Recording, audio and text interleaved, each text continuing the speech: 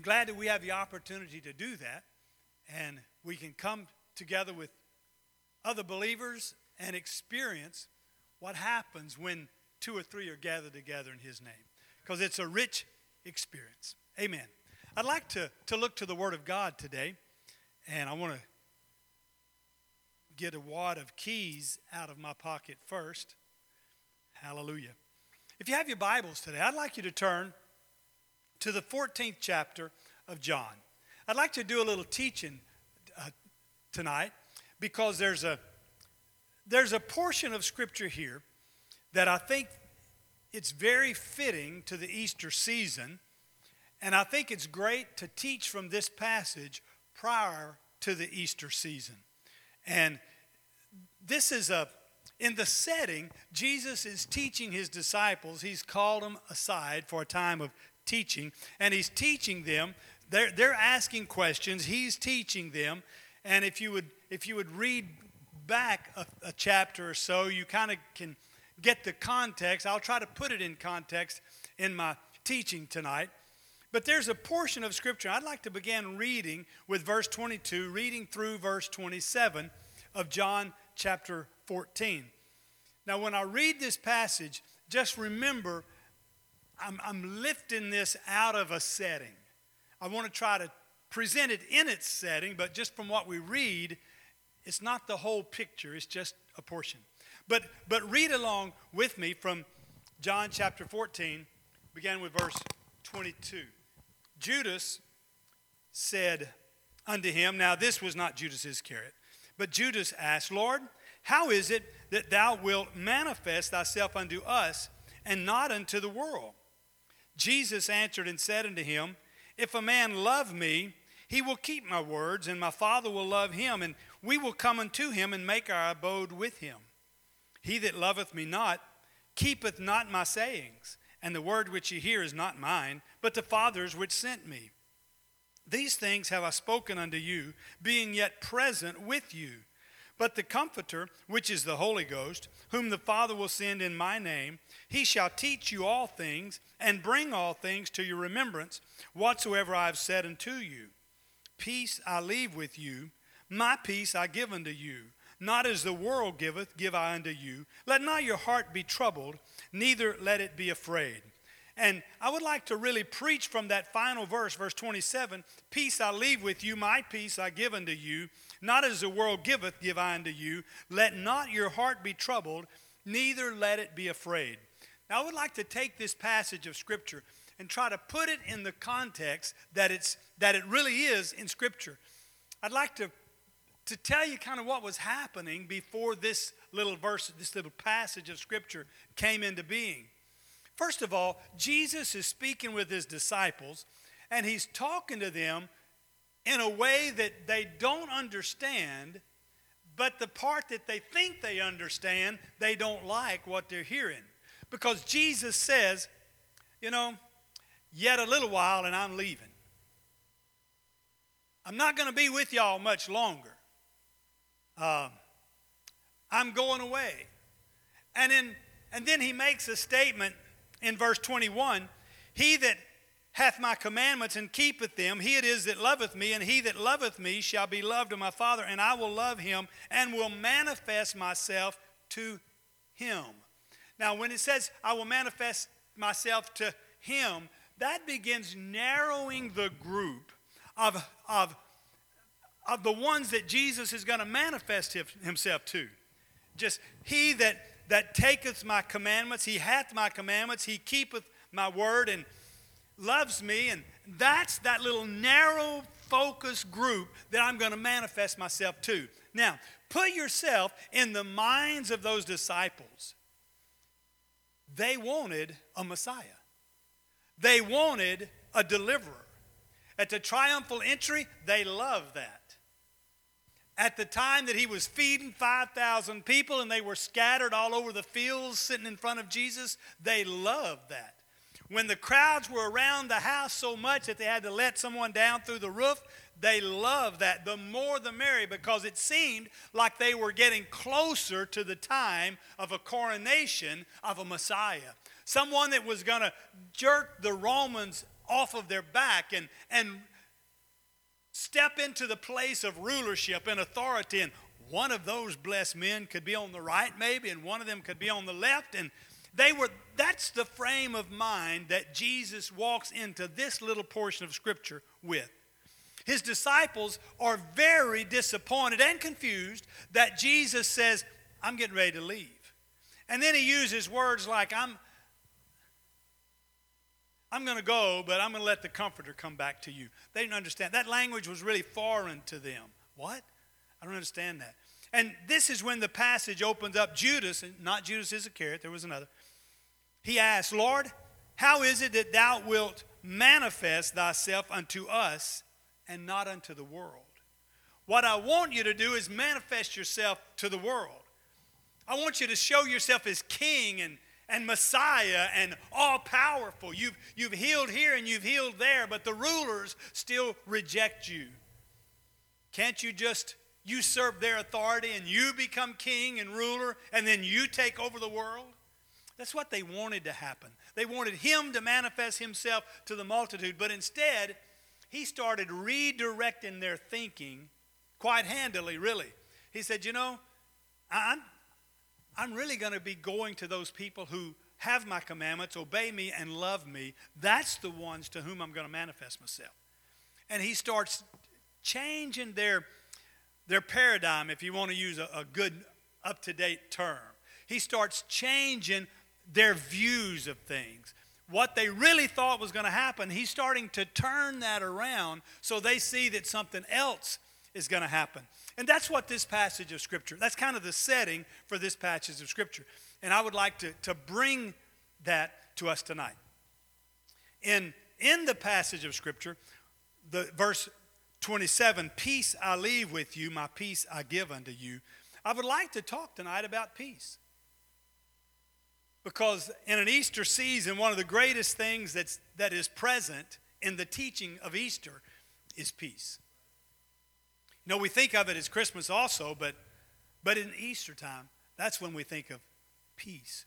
Because Jesus Christ brings something to us through his death, burial, and resurrection that nothing else can bring to us, and that is peace. From the very start, if you'd walk all the way back to the Garden of Eden, if you would transport yourself in your mind to the Garden of Eden and think what, even prior to the Garden of Eden as we think of it, the world was without form. The world was void. The world was chaos. There was no order there.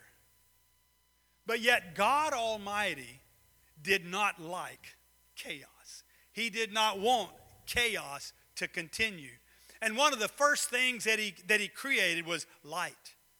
And he separated light from darkness. And he started bringing order to a chaotic world. He started bringing peace to a mixed up, troubled world. And then he called the light day and the darkness he called night. And then he put a sun there to rule by day and a moon to rule by night. And he began bringing more order to the world. He created stars, and the evening and the morning were the days. And he brought order to a chaotic world because he's a God of peace. But then sin entered the picture. Adam and Eve sinned. Thanks to the devil's intervention and temptation, they sinned, and the order that God had creatively constructed began to be torn down. The peace that man had with their Creator, they could walk with him in the cool of the evening. What a blessed peace was there. That peace began to be unraveled thread by thread until there was no peace. There was enmity between God and man. Man hid behind fig leaves, behind a tree. They didn't want to be in the presence of God as God had been accustomed to walking with them. God didn't hide from man. Man hid from God. And it's that way in your life. God never hides from you. If in times you think your prayers aren't going very high, God is not hiding. He's not intentionally drawing himself away from you. But instead, he is constantly wooing and drawing you to him. Why? Because he doesn't want that chaos, that confusion in your life to continue. He wants to bring peace because he is a God of peace. If you look to any good author. There's no book that's a good book. How many of you like to read a story, a good story? There's no good story that doesn't have conflict in it. I love it if I'm going to read just a book. I've read so many study books for education, sometimes I just crave a book. But I love it when there's almost immediately you're right in the middle of conflict of some kind. But a book is no book if it leaves you in conflict. It's got to end and they live happily ever after. That's how a book ought to end, you know. I mean, it can go through some convoluted, conflicting ways to get there. But if the book is going to be satisfying to the normal human being, if there is such a thing as a normal human being, then they want that conflict to be answered, settled. They want that conflict to come to a resolution that they can feel good about the end of the book. You know, there's a gospel song. I read the back of the book and we win. Why? Because even in the Bible, just like any other good book, although the Bible is a lot more than just a good book, but there's conflict. But in the end, we win. That conflict is resolved. Now, God is a God of peace. In creation, he created order in the process. Then when that order was destroyed, he starts bringing it all back together again. I'm glad that he is a God of peace for us. He brings that to us. But when we think of some things about peace and about the passage of Scripture that we're reading, we have to understand a few things. And when we can understand really what God does for us. You know, sometimes we may think we understand what God does for us, but we don't always grasp it. You know, at the first I mentioned about sometimes we know more than we understand. We think we know, but we don't fully grasp it. And that's how the disciples were at this time of their life and their experience with Jesus Christ. They understood in part. You know, if anyone was looking through glass darkly, they were, because they still saw him as their Messiah. They were walking with him. Sometimes they were no better than those who were walking just for the loaves and the fishes. They were walking at times just to be assured that they would have a left hand or a right hand position. They were eager. Even their mother was eager for them to come to a position of authority with Jesus Christ. And yet he comes saying, you know, I'm going to be here just a little longer and then I'm leaving. And all of a sudden, their disappointment in him, their concern for the future. Hey, I've given up my nets. I quit fishing. I let somebody else take over the family business for a while. And if this doesn't pan out, what am I going to do? Go back and kick that guy off the boat and me take back the family business? I'm concerned about the future. And sometimes in our lives, we are concerned about the future when what we think should happen doesn't happen. The disciples knew what they thought was going to happen. They thought that was how it was going to be, but it wasn't turning out that way. Jesus promised them in verse 27, peace. In the course of this conversation that he had with the disciples, he was offering them peace. They struggled to know what it was, how it was going to come to pass, when would it happen. They saw the Roman oppression. They knew there was no peace in their concept of them being in control of that peace, and they were concerned about it. The whole world was looking for peace, even at that time. But what the disciples were facing in their need for peace was an understanding of what the future would hold for them. What's the future like for me? Without Jesus, without him being the Messiah, what is it for me? You know, sometimes in our times of not knowing what's going to happen, we get concerned about our future. Am I going to have enough money to retire? Am I going to live so long that I outlive my retirement? Am I going to survive that bout with cancer? What's the future in that? What about my children? Will they ever return back to God? And we, in our not knowing the future, oftentimes we get unsettled and we experience a lack of peace. Jesus came to the disciples in this frame of mind, not knowing what the future was. Jesus came to them and told them, I'm going to bring you peace. They didn't understand it. They couldn't figure it out. And perhaps they are like so many people in the world. So many people in the world are looking for peace in all the wrong places. When people in this world get to that troubled state of unpeacefulness, when they are distraught, when they're in despair, they're despondent, they're discouraged, they turn to a lot of things to try to bring peace. Now, we can name them. They will turn to alcohol. If I can get drunk enough, I can forget all my troubles. I can drink my troubles away. One of the worst advertisements I've heard on KMOX since I've been in St. Louis. Cheap, cheap, fun, fun. Their ad was, the more you drink, the prettier she gets. Now, that's the most horrible ad. If I had a daughter and I thought that was referring to a guy thinking of my daughter that way, if I drink enough, your daughter's going to get pretty. That's a horrible ad. But that's what people do. If I can get drunk enough, my troubles will go away. Or if I can get enough drugs in my system, my troubles will go away. I can do it. If I can take enough prescription drugs,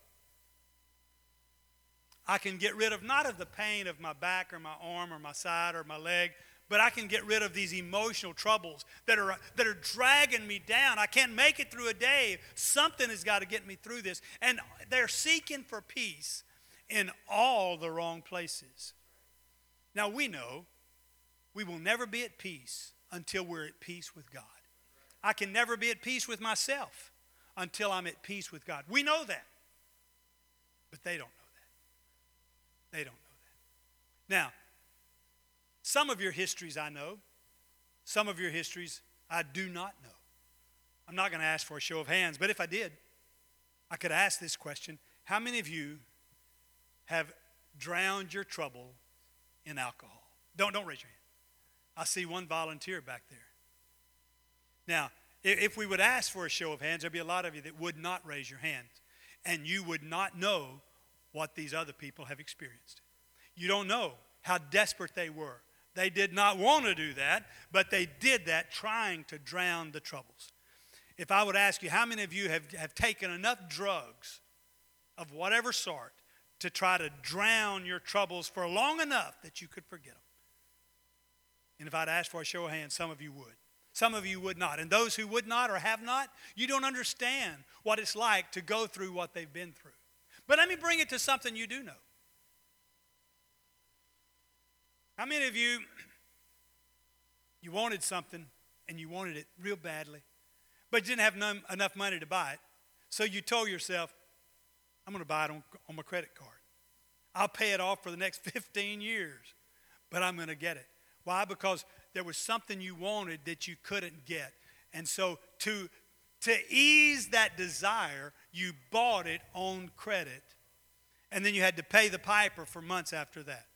Okay, it's not like drowning your troubles in wine and alcohol and drugs and all that. It's not just like that, but you do get a little similar picture. How many of you have ever worked with somebody that was a devil? You could not get along with him. It may have been a boss or a peer. Same hand going up in the back. Yeah, now the hands are going up willingly. Yeah, I can't work with this guy anymore. He's awful to work with. Every time I come here, it's awful. My younger son, Brad, was working for, some of you may know Jim Gunn. Jim Gunn owns a mechanic shop in Florissant. And Brad was still in high school. He asked Brad to come work for him. Brad went to work for him, changing flats and balancing tires. And he went on up and got to be a decent worker there. But Brad had been there for a while, and every mechanic has his own tools. That's just the rule of the game. The mechanic has his own nice toolbox. They have them now with speakers in them. And strobe lights in them. Have cool ones. But so he and I went to Sears, and with his money, he bought himself a high-rise toolbox, about this big. It was the chest and the box on top of that, lid open, drawers open. He bought the little rubber mats to put in them so his crescent wrench wouldn't get scratched. He did all this stuff. He's very particular. And so we brought it to the shop one day, and it was in the back of the truck. We had tied it up against the side. Brad untied it, and we was getting ready to lift it down, and he was on the bottom part of it, and I was in the truck on the top, and we were going to pick it down. There was one guy there that worked with him. He was older than Brad, married guy, and he was a pain. He was a devil in hide. He was vile speaking. He was contemptible in his talk. Jim has had a lot of workers there, so you don't know who I'm talking about. But he was just not a good, pleasant person to be around. And Brad hadn't been working there too long at this point, but he needled Brad. He pestered Brad. He cursed at Brad. And Jim is a wise man. He knew that if he defended Brad could never stand for himself in that mechanic shop. So it was up to Brad. And I had not been around the shop to know that. And so when I'm up here getting ready to help Brad sit the box on the ground, and Brad is he's got it up like this at tailgate height, and then he bends down with it, and I'm lifting I'm not doing much from the top. But Brad lifts it down, and Brad is like this on the ground with his hands still under there. Those little wheels are down there. Brad is in a very awkward position. He's still holding some of the weight of it. And this guy verbally jumps astraddle of him, spurring for all he can, just cursing and ranting and raving about, Brad, what do you think you are? What kind of mechanic? Oh, why'd you bring all these new tools? Afraid you'll get them scratchy? But it just went on and on. But a vile, not just a tease, but a cursing, vile way. And Brad's down like this. And Jim finally has enough of it. And as a dad, I've had enough of it. Way more than enough of it. But I know, too, that that's not a battle I can fight for Brad. But Jim is standing over here, the boss, the owner, and he's had all he can take of one of his employees berating a new employee the way he did, a young boy. And Jim asked Brad, said, Brad, are you going to take this from him? Because Brad wasn't doing anything to defend himself. Are you going to take this from him? And Brad is down there like this. And Brad says, I learned a long time ago that little dogs bark loud. That's all he said. I had never said that phrase in my life. He didn't hear it from me. I'd never heard that phrase. And I don't know where Brad got that. Probably God. He did pray. That guy turned and walked away. And to Brad, he never said another curse word. He never jumped to straddle him anymore. He realized that he had been bested at his own game. Now, I tell you that. Have you ever worked with somebody like this guy? Yeah. And have you ever said, I'm going to take a vacation. I'm taking a week's vacation. It's going to be so nice not to have him here. But when you get back from vacation, he's still there. Now, when someone gets drunk to try to get away from their troubles, when they get off the drunk, the troubles are still there. And if you've never been drunk, then maybe my vacation story or my credit card story will help you to understand what people do to try to find peace in a situation. Maybe next time I can take a 2-week vacation and get over this guy. There's people do amazing things to try to find peace in their life. The world just looks for peace in all the wrong places. But when we look at what Jesus said, and I'm picking up in chapter 14, verse 25, these things have I spoken unto you, being yet present with you. But the Comforter, which is the Holy Ghost, whom the Father will send in my name, he shall teach you all things and bring all things to your remembrance, whatsoever I've said unto you. He's promised them a comforter, but they don't understand that. After the day of Pentecost, they understood more clearly what he said. After the day of Pentecost, the Bible records it, and then his words came back to them. They remembered it. They recalled what he had said earlier. But at this point, they didn't have the experience to flesh out their little bit of knowledge that they had. But in verse 27, peace I leave with you, my peace I give unto you, not as the world giveth, give I unto you. Let not your heart be troubled, neither let it be afraid. Now, I would like to look at that, the part of that passage that he said, and I think it works. You know, some things you read in Scripture and it's real, it's true, but it's just not clicking for you just yet. But to me, this particular passage works for me. And I want to read the first part of verse 27 again. Peace I leave with you, my peace I give unto you, not as the world giveth, give I unto you. Now, if you were reading that quickly, you may not even pause with a question. Peace I leave to you, my peace I give, not as the world gives. But I would like to talk about the difference between the peace God got for us and the peace the world had for us. But I'd like to take it a little differently, because the only way we can understand Scripture is to take it back to the times in which those people were living. Then we can project it into our times. Nothing wrong with that. I think God intended his Scripture to be for them as well as for us. But we better understand it when we can look at Scripture in their time. What kind of peace did the world know at the time Jesus was telling them this? What kind of peace did he said, I'm not going to give you a peace that the world gives. What kind of peace did the world give? The peace that the world gave at that point was known as Pax Romana, the peace of Rome. Because for all of the countries surrounding the Mediterranean Sea, the Mediterranean world they call it, all the Mediterranean world was at peace. It was the Roman peace. It was the peace of Rome. When you read some of the historians, they would tell you, though, that peace that everyone enjoyed was forced peace. Rome had the most powerful armies in the world at that point. They had the most powerful armies. And if any country or any group of people would rise up against Rome, Rome would squash that people in order to maintain peace. Peace was gained by enforcement.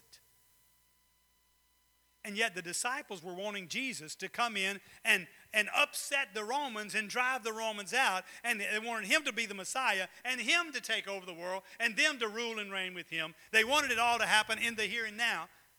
But Jesus had a better plan.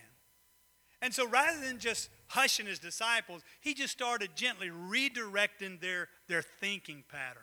I'm talking to you not about the peace that this world gives. I'm not, and he didn't go into detail. But I think they knew what he's talking about because they understood the peace of Rome. They understood that they were living at peace with their neighbors because Rome enforced it. If there were any groups, any zealots that had risen up, even among the Jewish people, Rome had squashed them. They knew that. Historically, they knew that. And so they understood how that peace of Rome was granted and how it was continued. It was enforced by the armies. Jesus could have done it their way, his disciples' way. He could have fought death with death. You're going to kill me if I rise up against you, so I'm going to rise up higher than you are and kill you. And he could have one song, somebody wrote it, he could have called 10,000 angels. Some of you old people will remember that song. But he died alone for you and me. He could have called 10,000 angels. Brother Sarles, you're old enough to remember that song, I would imagine. Maybe not, but you probably are.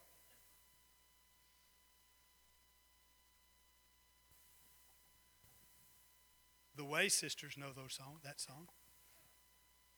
I saw you laughing at my comments to Brother Sarles, so yeah, you too. Yeah, Jesus could have said, I can take the Romans on. I can call my legions of angels down. I can wipe them out. I can set up a kingdom on this earth. But if he would have done that, all he would have done was conquered their death with him killing them instead of them killing him, and it would have just been a death thing. But he had a better picture, a better plan. He wanted to conquer not just the Romans, he wanted to conquer death. Death. It's more than just conquering an army. Because if Jesus would have conquered Rome, all he would have been was just another in a long line of armies and kingdoms and rulers, and sometimes somebody would upset his apple cart because all he did was conquer death by death. But instead, he conquered death by life. He accomplished something that no one had ever accomplished before. And that's why I thrill to this passage of Scripture at this season of the year, at the Easter season as we're celebrating it. He's coming to conquer death, hell, and the grave. And when I think of what he did, it makes me better appreciate and understand what he really did for me and for you. Because peace is a promised gift from God. Scriptures like, it is righteousness, peace, and joy in what? In the Holy Ghost. It's righteousness, peace, and joy in the Holy Ghost. So when I am filled with the Holy Ghost, I can anticipate, I can expect being filled with righteousness, peace, and joy. It's not a righteousness that I have. God gives me that righteousness. My righteousness is filthy rags. It's righteousness, peace, and joy. It's not a hilarious happiness kind of joy, but it's that deep settled joy that Jesus Christ brings when he lives within. I love it. But the other one is peace. Peace is not the absence of conflict, but it's God's presence in the midst of conflict. Sometimes we think if we can get all of our problems solved, then we can get enough money to retire and know that we can retire and not run out of money. If we know that our sons and daughters are going to come home, if we know that we can survive around with cancer, if we know the future and all these things, then we can have peace. But that is not what Jesus was promising. Jesus was letting them know that even though I go away, I'm going to send a comforter. And my peace I leave with you. Sometimes when we think of Jesus departing, we think of us having no peace. But Jesus, at the time of his departure, he was assuring them that he was going to come again. He was going to send the Comforter. It was going to come in his name. And it would be there. It would be there to teach us and to guide us and direct us, lead us into all truths. There was a purpose for the Comforter coming. But at the same time, his peace, he said, I will leave with you. My peace I give unto you, not as the world gives, give I you, but it's the peace that I have to give you. And how did he get that peace? How did he purchase it? You know, the greatest threat to you is death. I've said this before, probably said it here before. If someone would threaten to kill my wife, that would probably be a bigger threat to me than if they threatened to kill me. That's just how men and women feel about those whom they love. They want to protect them, shield them. But even that, it's the subject of death that enters there. But it's the assurance that Jesus Christ conquered death, and even as he conquered death, so also does he empower us to conquer death. Not by our power, not by our might, but it's by what he experienced and what he did, then we can also conquer death through him. The same Spirit that raised up Christ from the dead is going to dwell in us also, and it will raise us up. So we have an assurance that death is not final in our lives. In this life, you will never see justice happen in all of your problems. Just thought I'd tell you. When you come to the grave, when you're laying in your casket, there's going to be some things that happen in your life that you always wanted justice to come about, and it won't have happened. Just let you know that. But that's why I believe in the world to come. Because justice will happen there.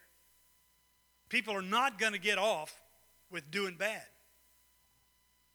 And so when I look at the peace that Jesus gives, there's a peace that comes to me that is a comfort and a thrill to my heart. It brings something to me that nothing can replace, nothing can take its place. And then the last part of that verse, of verse 27, Jesus says, "Let not your heart be troubled, neither let it be afraid." Now that, in a sense, that is a commandment that God was given. Don't let your heart be troubled. Don't be dismayed. If you was going to write that on a poster, it would be, "Stay calm and trust Jesus," with a little crown up there. Stay calm. What was Jesus saying, and to whom was he speaking? He was speaking to a man named Peter. Not too long after this, Peter's in a garden. Jesus is praying. Peter's sleeping. Peter wakes up. Jesus prays some more. Peter sleeps some more. Finally, they all are awake, and Jesus is speaking to them, and they see torchlights coming into the garden, and there's soldiers coming, and they take Jesus. Peter, in his defense of Jesus, he cuts off this guy's ear, and he's already bragged. He said, "I'll never betray you, Jesus. I'll never deny you." And so Peter follows at a distance. They take Jesus down to a place of trial and mockery. And there's a campfire outside, and he's resting, or he's warming himself at the campfire. There's another disciple there, unnamed, but Peter is there. Peter is named. We know he's there. And somebody says, "Oh, you're one of Jesus." "No, not me." "Oh, yes, you are. You're one of Jesus." "No, not me." And the third time he swears or curses and says, "I don't know the man." Then he realizes what he's done. What caused Peter to deny that he knew Christ? Jesus had just told him, we just read it, "Don't be afraid. Let not your heart be troubled." But yet, just a little bit after that passage, when Jesus told him, "I'm your comforter. I'm going to bring you peace. Don't be afraid." He is fearful. Main reason he's fearful, he's lost his faith. He's lost his faith in Jesus Christ. He doesn't know if that Jesus is the Messiah that he thought he was or not. So he's lost his faith in Jesus Christ, and he's in a fearful state. So just because Jesus has commanded us to be not afraid doesn't mean that we are not afraid. Just as he commanded us to be filled with the Spirit doesn't mean we're filled with the Spirit. Because there's some commandments he told us that we're not living up to that yet. But when Jesus told them to be not afraid, it was because he knew that at some point in the near future, he was going to be pouring out of his Spirit upon all flesh. On that day of Pentecost, there was a glorious event going to happen. Peter, the man who said, "I'll never deny you," and yet he said, "I don't even know him. I'm not one of his disciples," and he cursed. And yet after that infilling of the Holy Ghost, after that empowerment, some of you know Brother Tom Fred Tenney. He preached a sermon one time, "From the Chicken House to the Powerhouse." And that title of his message sticks in my mind yet today. From the chicken house of that campfire, when he said, "I don't even know him," to the powerhouse on the day of Pentecost. And yet all of the disciples, almost all of the disciples, suffered a martyr's death because they were not afraid. What made the difference? What made the difference between Peter's fear around that campfire and later when he was crucified? Was he crucified upside down on a cross or like an X cross? The other disciples burnt, boiled in oil, all the other awful things that happened to them, the way they died. The martyrs that died, flayed, beheaded, burned at stake. How could they do that? Were they afraid? Not with that kind of fear, no. Because there was a peace that God had given to them. It is righteousness, peace, and joy in the Holy Ghost. And when those times of pressure come, there is peace there. I'm thankful for that peace. It makes a difference in our lives. Many years ago, back in 1996 to be exact, some of you know this part of my history. I'm not telling it all. Just tell a brief part of it. I was having to have a major surgery. I'd gotten a second opinion. This was late one evening. They said, "We need to have this surgery. If you do not have the surgery within 48 hours, your liver will be irreparably damaged, and we need to do this surgery." And when you hear language like that, you want to get it done. Come on, let's get it done quick. So the final doctor came in. I'd asked for a second opinion. He came in, gave the same story that the others had given. And my wife and I are there. We're the only two at the hospital. This was late at night. We'd had a lot of people coming and going, praying with us through the day. And the doctors had set up the surgery for early the next morning. The nurse came in. All the lights had already been turned off except that one little flicker light they always leave on in a hospital room. You know what I'm talking about, Sister Dawn. So I'm in the room. My wife's in there with me. And the nurse comes in, said, Mr. Buford. And she was so chirpy, you know. Mr. Buford, I'm coming here. I'm ready to give you your sleeping pill. I said, ma'am, you mind if I don't take it? She said, but Mr. Buford, you need to take it. You've got a busy day tomorrow. You need some good rest tonight. You need to take this so you can sleep. I said, ma'am, I don't normally have trouble sleeping. She said, this is not a normal night, sir. You've got surgery in the morning. I said, ma'am, I don't normally have any trouble sleeping. If you'll just give me 10 minutes, just come back in 10 minutes. If I'm not asleep, you can give me any pill you want. Give me 10 minutes. And she said, okay. So she went out. And I said, Lord, got a busy day tomorrow. It's more busy for you than it is for me. I'm just going to sleep through it. But I'd like a good night's rest. I don't want to be fitful through the night. I don't want to have worries. I just want to sleep. And God just put a verse of Scripture in my mind. I want to read it to you right now. I like it. It says from Philippians 4, verse 7, and the peace of God, which passeth all understanding, shall keep your hearts and mind through Christ Jesus. The peace of God, which passeth all understanding. And in that little brief 10-minute period of time, I realized that I didn't understand what was going on. It was beyond me. I didn't understand the problem. I didn't understand what caused it. I didn't understand why it had to happen to me. I didn't understand any of that. I didn't understand what the possibilities of a surgery going bad could be. I didn't understand all of that. But all of a sudden I had a peace that passed all of the stuff that I couldn't understand. And it got in there deep in my spirit, deep in my soul and heart. And I went to sleep with that scripture rolling over in my mind.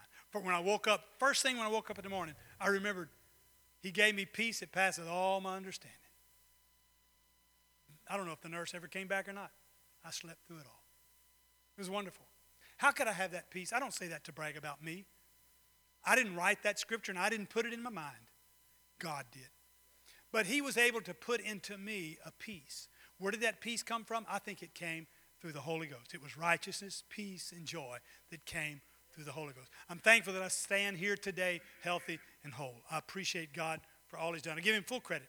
The doctor later, the surgeon, said, all I can say is there was somebody upstairs listening. And I agree. I can concur with the surgeon. So what does that mean for us here tonight? I know the time is 8:29. Pastor tries to get y'all out at 8:30. Tries to. But what does that mean for us here tonight? I'd like to try to put all of that again in this Easter season. The reason I can have that is because he won victory, not by fighting death with death, but he did it by fighting death with life. And he did die. He didn't let Rome win. He did die. But then he came forth victorious. Why are we going to celebrate Easter Sunday morning? It's because he lives. He lives. Christ Jesus lives today. Hallelujah. That's resurrection. That's what it's all about. But what does that resurrection do for us? No matter who's in control, I can have peace because my peace is in the one who overcame death. And my greatest threat is death. When politicians don't do it like I want them to do it, I can still have peace. When the world is threatened to be at war tomorrow, I can still have peace. Do I like the circumstances? No. But can I have personal peace? Yes. When I have peace with God, everything else that involves me can be at peace. When all of my family's in a turmoil, can I have peace? Yes. How can I have peace? It's because it's a peace that passes understanding. It's a peace that cometh through the power of the Holy Ghost. It's a peace that cometh because he lives, I can live. One other old song says, because he lives, I can face tomorrow. Because he lives, all fear is gone. Because I know he holds my future. It's a glorious song. But he lives. He lives. And because he lives, I can have peace. And I offer that to you this week especially. There is a peace that passeth all of your understanding. When your life is not peaceful, you can still have peace. When your work situation is not peaceful, you can still have peace. The disciples found out that Rome was still in power, but they had peace. They were willing to die because death held no threat for them any longer. Shall we stand today?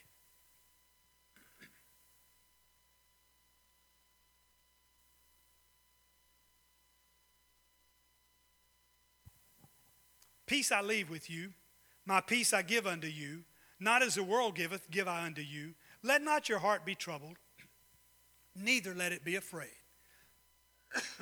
We can't predict the future. We may suspect a few things. God's word will direct us in a few areas. But we don't know if we would survive a bout of cancer. We don't know if our children will return back to the fold. We don't know a lot of things in life. But we do know we can have peace no matter what comes. No matter what comes. And we could talk a long time about that, but the most comforting thing is we can have peace no matter what comes. We don't have to go searching for peace in bottles, pills, needles. But instead we find our peace in the Prince of Peace. Can anybody quote our little verse from Isaiah chapter 9? Maybe verse 6. Can anybody quote that? Unto us a son is given. Government shall be upon his shoulder. And what's one of the terms we're going to call him? His name shall be called Wonderful, Counselor, Mighty God, the Everlasting Father, and the Prince of Peace. And what's going to be on his shoulder? The government shall be on his shoulder. You tell me in the life of Christ, what stands out to you as being on his shoulder? The cross. The cross was on his shoulder. And of his government, there shall be no end.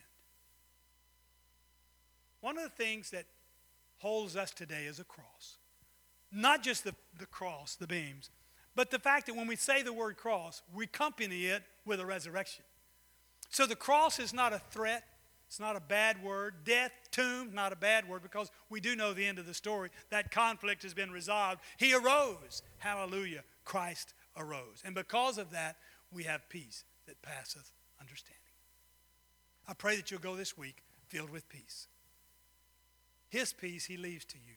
Not as this world gives. It's not fought for. It's not enforced. But it's from him. It's a gift. Amen. Hallelujah. Can we pray? Lord Jesus, I thank you that one of the descriptives of you is the Prince of Peace. Thank you, Lord, that you're the Prince of Peace in our lives. We can go through this coming week. No matter what happens, no matter what comes our way, we can have that peace of God, Lord. Thank you for that promise. Thank you for that assurance. We can fear not, oh God. We can fear not because of the peace that you've brought to us. You've overcome the world. You've brought us the peace. We thank you, Lord. Go with us, we ask. Let this be a blessed week. I pray that your resurrection can mean more to us than ever before. In Jesus' name, amen. God bless you. You're dismissed in Jesus' name. Walk in peace this week. Have peace. You're made peace. You have peace through the word. God bless you.